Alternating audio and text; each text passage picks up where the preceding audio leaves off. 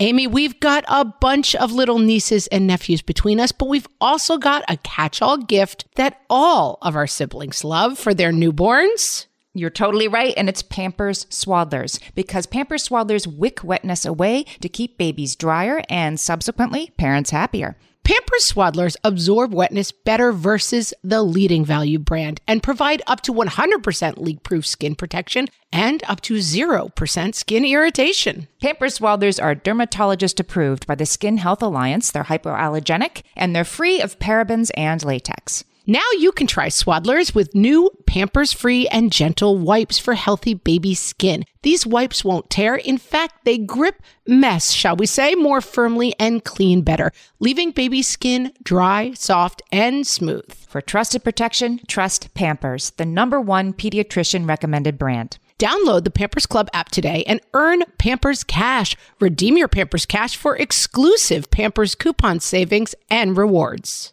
Only redeemable via Pampers Club. Pampers Cash has no cash value.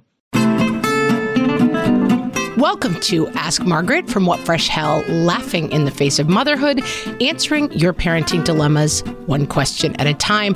Today's question comes from Tara, who says, I'd love your advice on discouraging kids swearing. Our almost 8-year-old has been hanging around some older kids and has found it amusing to use various swear words, both casually and in a derogatory context at home. So far, he has not gotten in trouble for letting anything slip at school or at church. We've had multiple talks about how, while we don't care that he knows these words, we don't want him using them in our presence, in the presence of others, as they can be considered rude and insulting. Is it a phase? It's been months. Do we just blank face ignore it? We want to extinguish this annoying and insulting behavior. A swear jar? We don't want it rubbing off on our 4-year-old. So Tara lays out a lot of the problems with swearing and some of the solutions with swearing. And I think for us, we have a 0 tolerance for swearing policy at my house. Swearing is not allowed in our house. It is the kind of thing where we talk about keeping the lines tight because we know the kids will go outside of them. I now have a 14-year-old, a 12-year-old, and a 10-year-old. And I know that they know all of the swear words and that they have used most of the swear words, but they are not allowed to use them in our house. Swearing is a classic jack-in-the-box behavior, so it is done to get a rise out of parents. And Tara touches on that by saying that her 8-year-old is doing this to some degree to get a rise. So while I don't recommend blank facing and ignoring swearing because I think it becomes just pushing those boundaries, this is what we like to call boundary-seeking behavior. Where is the wall? And so I want a wall that my kid is going to smack up against when they swear in this circumstance, which looks in my house like this. Kid swears, and I might say, we don't swear in this house, and I don't want to hear another swear word. If I hear another swear word tonight, you're off of screens for the rest of the day. Now, are you expressing something that you had a really particular kind of a day? Are you expressing frustration? Let's have a talk about that, but we're not doing it with swear words. And this is a straight consistency issue, so that every time a swear word comes up, you don't get a reaction out of me, but you do get a consequence. So I try to skip the part of, what did you say? What was that word? We don't use that, is outrageous. Can be hard. You got to get on the same page as the other parent here so that we're both on the same page. I just heard a swear word from you. That's not allowed. Here is the consequence for that. And usually I will say, if I hear it again. And so that should be the end of swearing for the night. Now, I have a kid who likes to play video games with his teenage friends. I will occasionally, while I'm doing the laundry, and the laundry room is next to the playroom, I will occasionally hear him swearing with his friends with a shut door while he is playing video games. I do not then open the door and say, I think I heard a swear word in here. I kind of recognize that's where he likes to go outside of the lines. If it gets completely out of control or it's something that other people are hearing, the other kids are hearing, then I might intervene and go back to my original role. I keep hearing you swearing while we play video games. Let's cut that out or we're going to have to turn the video game off. So the consequences are very immediate and very, very consistent. If it's being a little bit naughty and pushing the lines and I have deniability, I will let it go. But if it comes into my space or anyone else in this house's space, I do not let it go. I think getting into the debate about, oh, but swear words are fine, everybody uses them. Well, it's fine, but you can't use them here and there. For me personally, that gets too confusing. I know other people who do this differently, that you can swear here and there, but not at church or school. That can work out fine for people. I just find it easier to keep the lines really, really clear. Now, do I love a good swear word?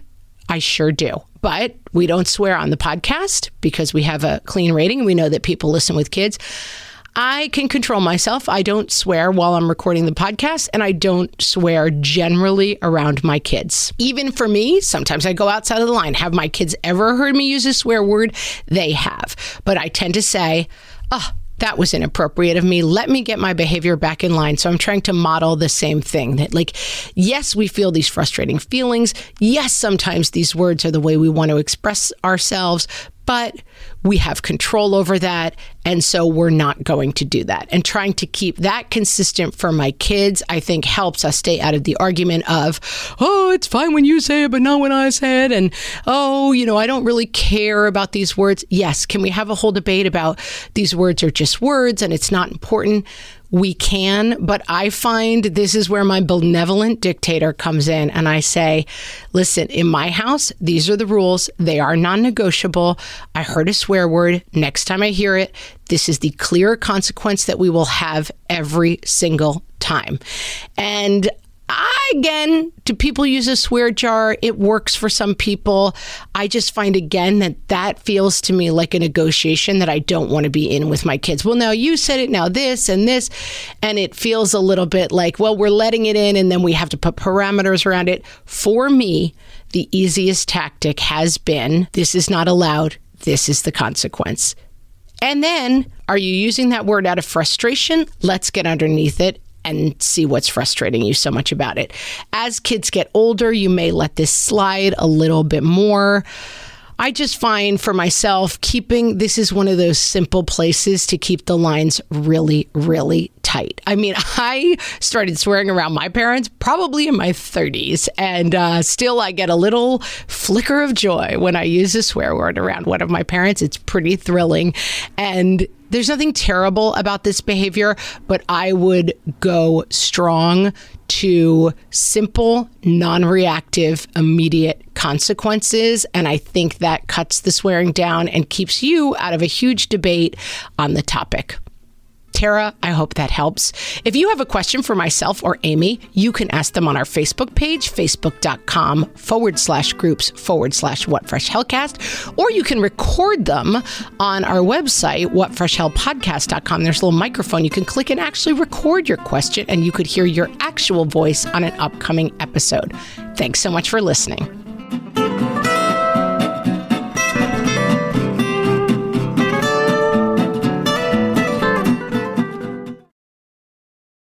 When it comes to raising kids, there's so much to consider. Things like, what do we feed them? When do we feed them? How do they sleep? What does it look like to raise kind kids? How does their nervous system work? How do I keep myself calm? What are my triggers? There's so much that comes into play, and we are distilling all of that information for you at Voices of Your Village podcast, where we bring experts in the field of early childhood and education and psychology and across the board so that you don't have to comb the internet for information. You get to show up and hang out and have shame-free, judgment-free conversations and insights into what it looks like to raise kind, empathetic, emotionally intelligent humans. I'm Alyssa Blask Campbell. I have a master's degree in early childhood education. I'm a mom of 2, and I am walking this journey right alongside you doing this work. Come hang out with me at Voices of Your Village, and we can dive into real conversations with actionable tips. Margaret, it's an exciting news day. An exciting news day indeed, Amy. A few years ago, we launched our first spin-off podcast, Toddler Purgatory, hosted by the hilarious Blair Brooks and Molly Lloyd. And guess what? Now Blair and Molly are back with their all-new podcast, Unsticking It. You know Blair and Molly as two busy moms and actors, and somewhere between potty training and the pandemic, they both felt like they lost their creative kaboom. In their new podcast, Unsticking It, they are going to talk about how all of us can get back to what lights us up after motherhood. Amy, I need this. Me too. And Blair and Molly will be talking to fellow imaginative minds. We're talking actors, artists, and creators of all kinds about how we can all unstick ourselves from whatever muck we're stuck in. Follow, subscribe, and listen to Unsticking It wherever you get your podcasts. That's Unsticking It with Blair and Molly, because sometimes life stucks.